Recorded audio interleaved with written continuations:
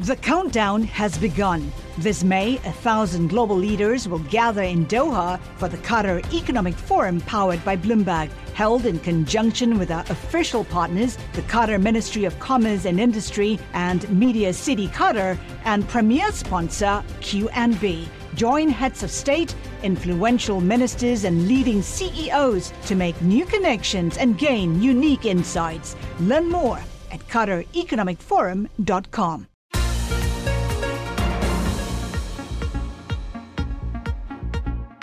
Welcome to the Bloomberg P&L podcast. I'm Pim Fox, along with my co-host, Lisa Abramowitz. Each day, we bring you the most important, noteworthy, and useful interviews for you and your money, whether you're at the grocery store or the trading floor.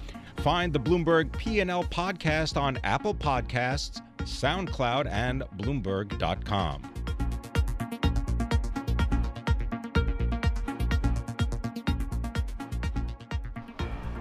We are broadcasting live from the New York Bloomberg Invest Summit, and I'm very pleased to say joining us next is a renowned short seller, well known for his correct calls, Carson Block, Chief Investment Officer of Muddy Waters Capital here in our 1130 studios and in New York City. So Carson, you've been sort of looking at possible short opportunities in China for a while, but your thesis is sort of shifting as time goes on and as MSCI includes Chinese shares in one of its major emerging markets indexes. Tell us, can you explain how it's changing? Sure. Well, I mean, we pay attention to stocks from China because we like to short frauds. We're activist short sellers. So I'm fond of saying that China is to stock fraud as Silicon Valley is to technology. So we will always be looking at, especially U.S. companies or China companies listed in the U.S. But I think there's a bigger point, and part of it has to do with the fraud, and part of it has to do with other geopolitical or strategic reasons. But I'm arguing that U.S. investors should start to look at China companies like sin stocks. Where there's a moral dimension, you're making a moral choice that, is not necessarily in accordance with the best interest of U.S. and your kids and grandkids if you're going long these stocks. And, on one hand, you've got the fraud problem. So, there was a movie that came out, a documentary came out a few months ago called The China Hustle, and that profiled how there were literally last decade about 400 companies from China listed on the U.S. exchanges that were frauds. And so investors lost, who knows how many billions when those things blew up. But hardly anybody has been punished for that. Basically, I think only one Chinese company chairman ever did prison time in the U.S. The auditors, the big four affiliates from China, were going to have their practice licenses suspended for 6 months, but the administration capitulated and fined each auditor, each big four affiliate only $500,000, which is basically, 1 year audit fee of a medium-sized client.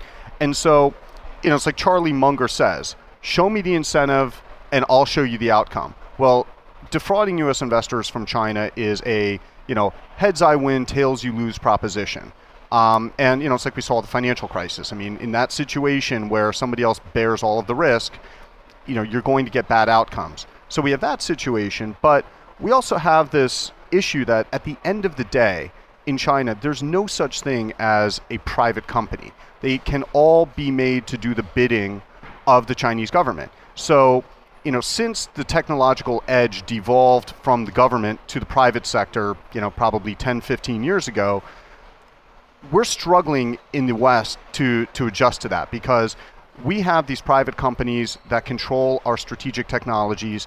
They're running around taking investment from, companies from China that I think in, some cases, if not many cases, are making those investments not because they think it's just commercially a great move, but because they're being directed to do so by, say the Ministry of State Security or the PRC government. And, if you think like that's kind of crazy, well, how could they do that? Private companies. Don't forget, the banking system in China is state-run. It's state-owned. And financing. But they're opening it up.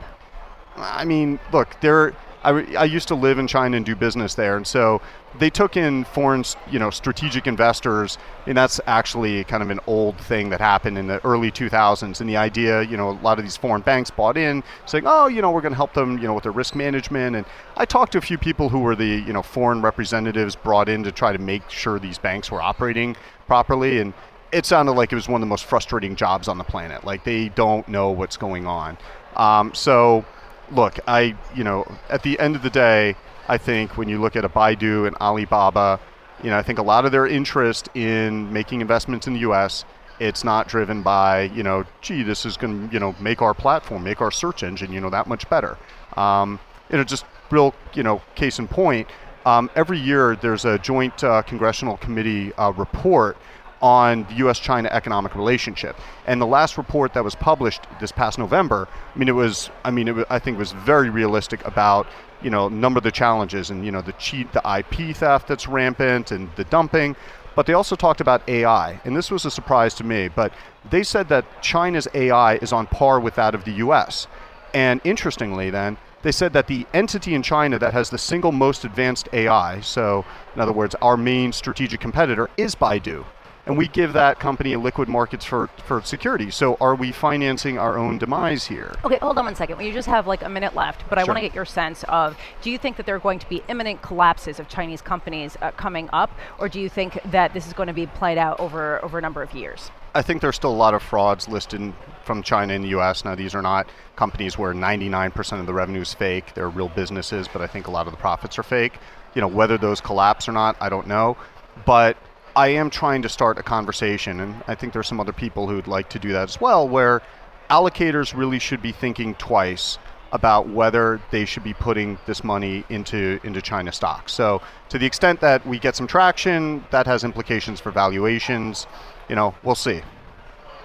All right. Well, we got to leave it there, unfortunately. We'd love to have you back and spend more time because, the world of misinformation is not just confined to China, right? I mean, there are companies all over the world that you think are straight players. And I'm thinking of, for example, one company in particular in France that you've had something to do with. And that's a story that I think could probably be made into a Netflix series somehow or other.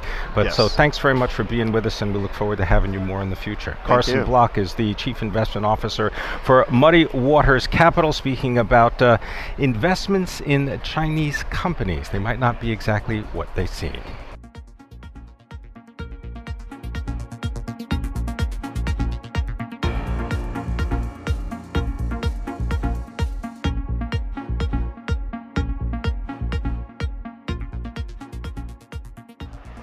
We are broadcasting live from the Bloomberg Invest Summit from our world headquarters in New York, and it's my pleasure to bring in our next guest, Yi-Hsin Hung, the Chief Executive of New York Life Investment Management, joining us here in our beautiful world headquarters. Thank you very much for being here. Oh, I'm so delighted to be here. Now, thank you. One of the things, we'll get to a couple of things like, alternative assets and so on, but I want to first understand a little bit the specific challenges that you face, because you work for people who don't even know that you work for them, because they're going to be people who in the future, the big future, like 10, 20, 30 years down the line, they are depending on decisions that you make now in order for them to be able to plan for their retirement and a variety of their financial goals. I'm wondering if you could explain a little bit about how you take on that responsibility. So the right way, and the way that I think about New York Life Investments, is that we are the best of both worlds. So we have independent investment boutiques together with the heritage and long-term perspective of New York Life. And we come at this business really from an investment perspective. New York Life is 173 years old. We've been through the Civil War, 2 world wars, the Great Recession, and today it's as strong as we've ever been, as only one of a handful of AAA-rated financial institutions around the world. And so we really think about this business and our clients the same way as we work in terms of what we're trying to accomplish. We take the time to understand the problems they're trying to solve, the challenges they face. And that's really helped me as CEO of this business to really think about expansion. Yeah. So we've moved significantly outside the US into Europe and Asia through additions of boutiques. we've really leaned very heavily into alternatives, an area that I know quite well. Well, let's talk about alternatives, actually. I want to go there because when you talk about the needs of your clients, one need is for yield, especially in this financial repression era. What alternatives are you going into, and how concerned are you about the glut of cash sitting on the sidelines and pouring into things that people aren't as familiar with? You know, as a general rule, I believe alternatives have a role in every portfolio.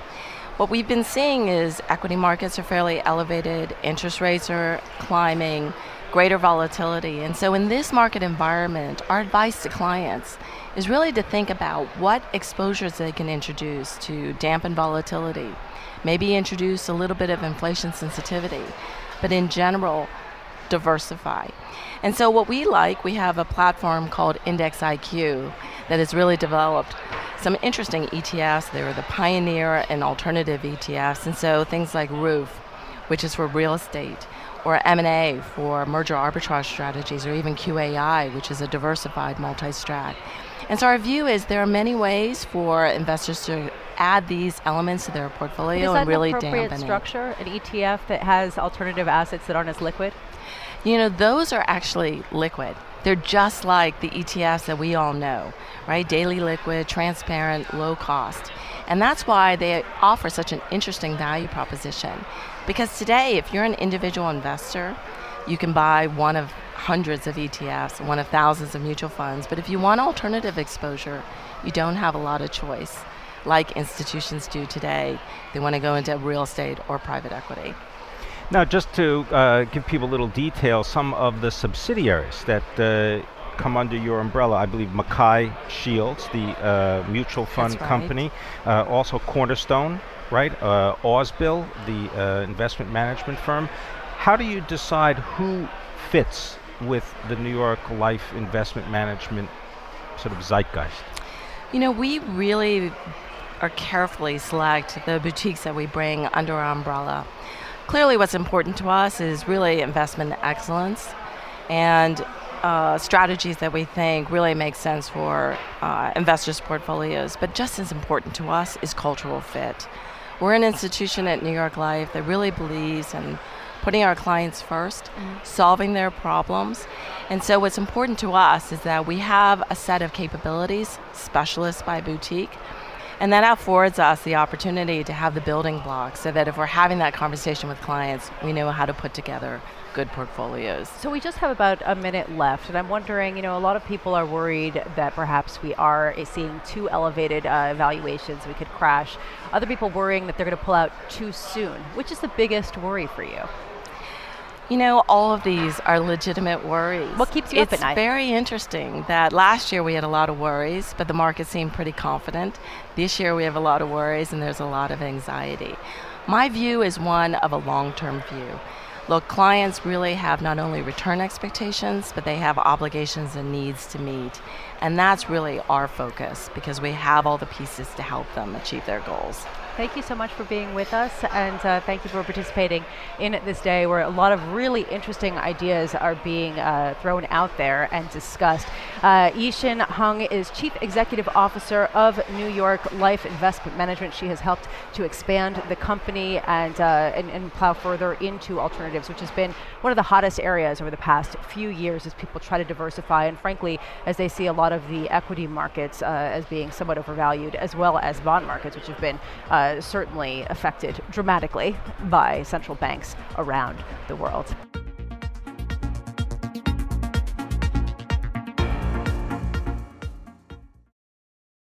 The countdown has begun. From May 14th to 16th, 1,000 global leaders will gather in Doha for the Qatar Economic Forum powered by Bloomberg.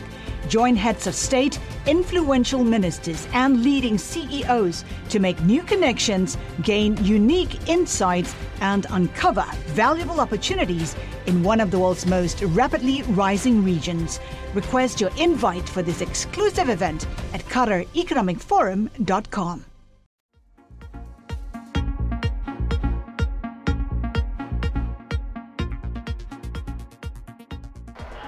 We are broadcasting live from the Bloomberg Invest Summit in New York. Our next guest manages more than $1 trillion as chief executive of PGIM. David Hunt, President and Chief Executive, joining us now. Thank you so much for being thank you for having me. With us. You said on the panel that you were just on that you are worried about the U.S. equity market, that it is not in good shape because fewer companies are opting to go public and stay public, and this reduces opportunities for retail investors. Can you talk about what the consequences are of this in your view? Sure. Here's the parlor trick question for you. How many stocks are in the Wilshire 5000? Well, answer 3,600. In fact, we used to have over 7,500 stocks in the U.S. if you go back 15 years. We've had a huge drop in the number of publicly traded companies. At the same time, the level of IPOs are literally at half of the level that they were a decade ago. So what's happening? What's happening is that a lot of the higher growth companies, some of them are technology, but health sciences and others, are choosing to stay private. And so whereas 10 years ago everyone's dream was to ring the bell and really come out in the public way, now they're very happy to take another slug or a second round of private financing from the private equity realm and stay private. And that really does have important implications. So we've got fewer stocks, we've got fewer growth stocks coming in, and we've got a private equity industry that has $1 trillion of dry powder. Now, leverage that a few times and you're talking about real money. So you've got a lot, even more of these companies are likely to choose to stay private. And here's a prediction. I think that some public companies will choose to go private. We saw that in spades last year for the first time dramatically, and I think we'll see it some more. So what does that mean then for the markets? It obviously means there's less choice for investors, but it more fundamentally means that these growth stocks that were available to retail investors through the public markets now are actually having their returns come up through private equity and into the institutional market. And I think that goes against a little bit of the democratization of the capital markets that we've enjoyed in the United States for a long time. And I don't think people have really taken on the overall kind of implications and consequences of that and the weakness in our public equity markets. Is that because the amount of money that is available in private equity investments is so great and growing that in a sense it doesn't matter whether you take money from the public or the private sector in terms of the actual amount of money, and yet the public sector comes with a lot of rules, regulations, and quarterly reports? Yeah, I think that there's a multitude of reasons, and you've hit on many of them. I think there's been the burdens of being a public company, and I think that Sarbanes-Oxley was a bit of a flashpoint for that. I think also to give private equity its due, they have become a lot better owners over the course of the last 15 years. In the early days, this was a bit of a financial engineering move, and now they actually have turned out to be good long-term investors. They're investing in the businesses. I have to interject there because there's been a lot of publicity around the retail apocalypse and a lot of fingers pointing at private equity companies that added quite a bit of leverage to some of these retailers that seems unsustainable. In retrospect, I'm thinking Toys R Us, Bon-Ton, pick your company. I'm just wondering, do you think that is an inadequate sort of representation or sort of an unjust representation of what private equity has done?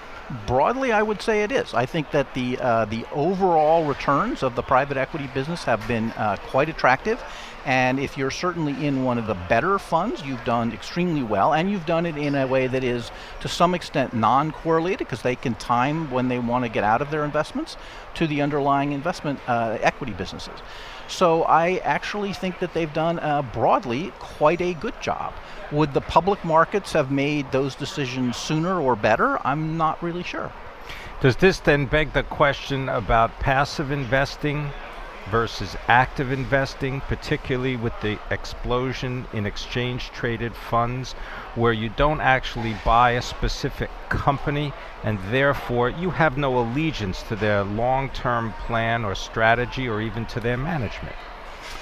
That's partly true. On the other hand, the irony is that if you're a passive manager, you actually are a long-term investor, because as long as that company is in the index, the ETF is going to also remain an investor in that. But what you do lose is having analysts who are following that particular stock. And so we have many fewer people who are actually understanding the fundamentals of a business. And I do think that is another reason why you have many fewer companies going public, because you have many fewer analysts who are covering mid-sized companies from the sell side. There's been a dramatic fall in the amount of money and people on the sell side who are doing the kind of high quality research that's required for these.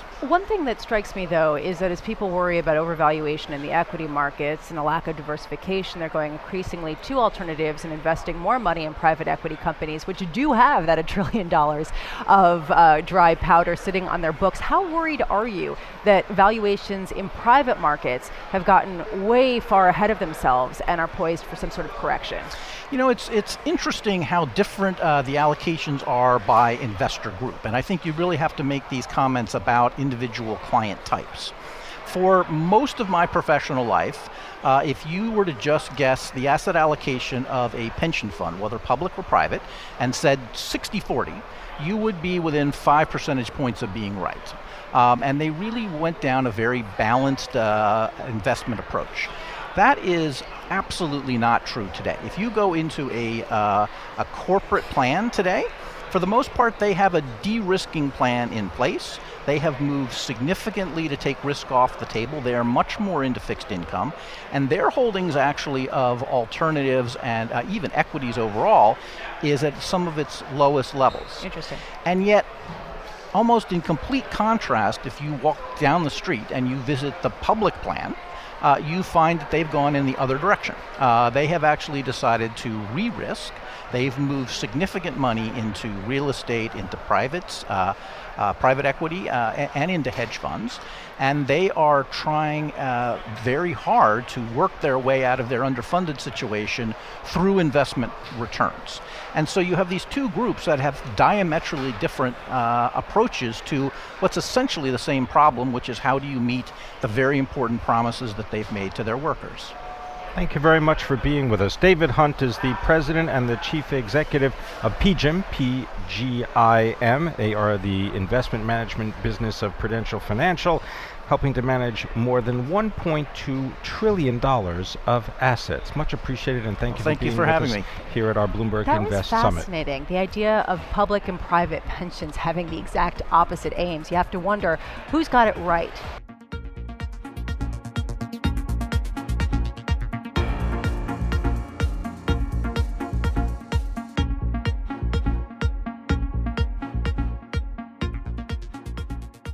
Well, Pim, the $1 trillion Apple valuation stories have started to be plastered all over media across the board. Everyone's getting ready as Apple's market capitalization reaches $950 billion.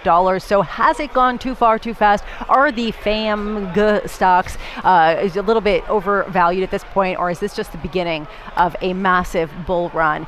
Here to sort of lay out the arguments on either side is Shira Ovide. She's a technology columnist for Bloomberg Opinion and contributor to Bloomberg Markets AM. Shira, thank you so much for being with us. So let's just start with the people who say that this is something that can keep going, that even though the biggest 6 U.S. tech companies account for more than $4 trillion of market capitalization, this is just the beginning.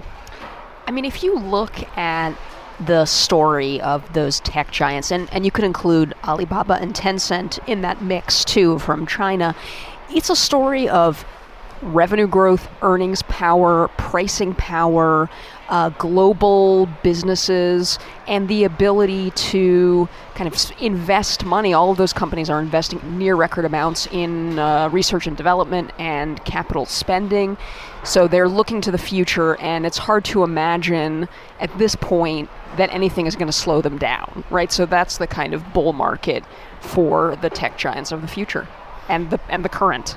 Well, let's look at some of the kind of valuations, because that's why I always like to kind of understand this. Let's say you had a business that did, I don't know, $246 in sales a year.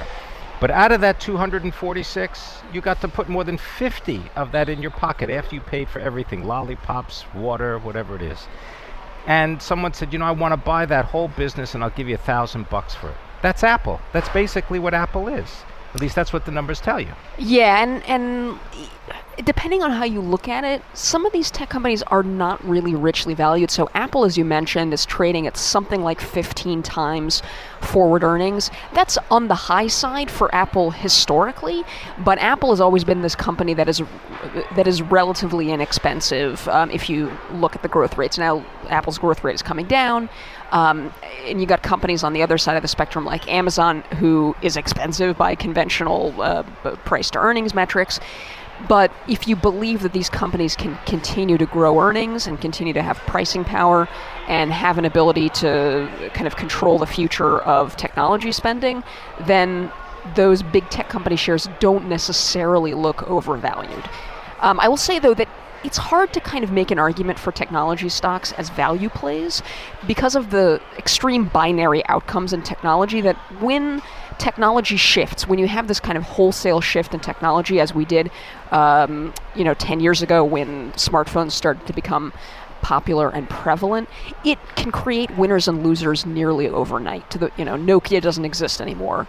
Microsoft does. Microsoft and they bought Nokia. Microsoft is an exception, I think, where it was prevalent in previous eras of technology and has managed to find its footing again, but they're the exception that proves the rule, I think. So then let's talk about the bear case here. Is there something that people are concerned about as they watch valuations climb?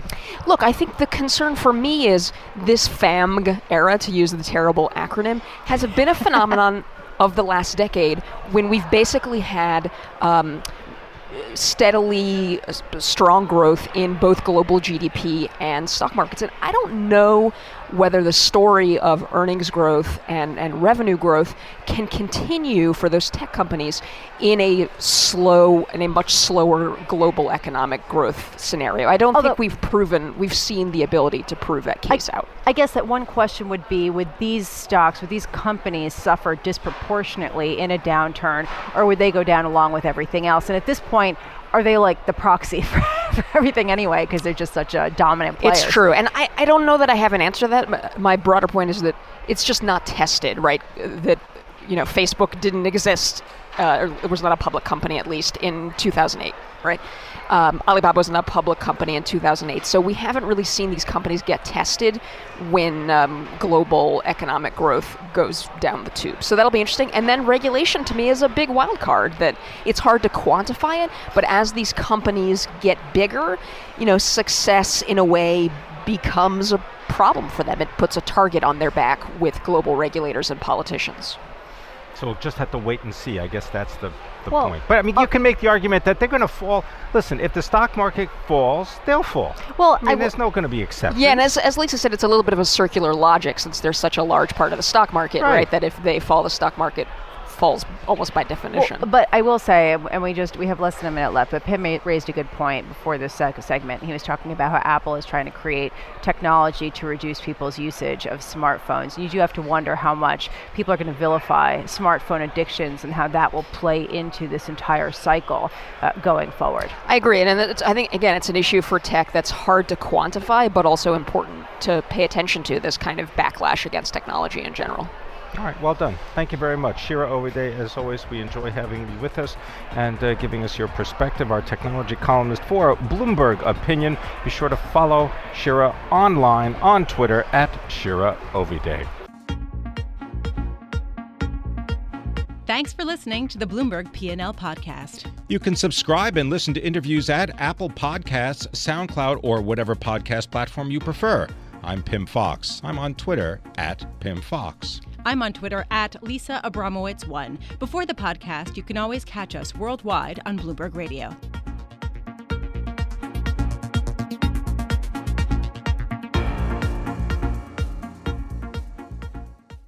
The countdown has begun. This May, 1,000 global leaders will gather in Doha for the Qatar Economic Forum powered by Bloomberg, held in conjunction with our official partners, the Qatar Ministry of Commerce and Industry and Media City Qatar, and premier sponsor QNB. Join heads of state, influential ministers, and leading CEOs to make new connections and gain unique insights. Learn more at QatarEconomicForum.com.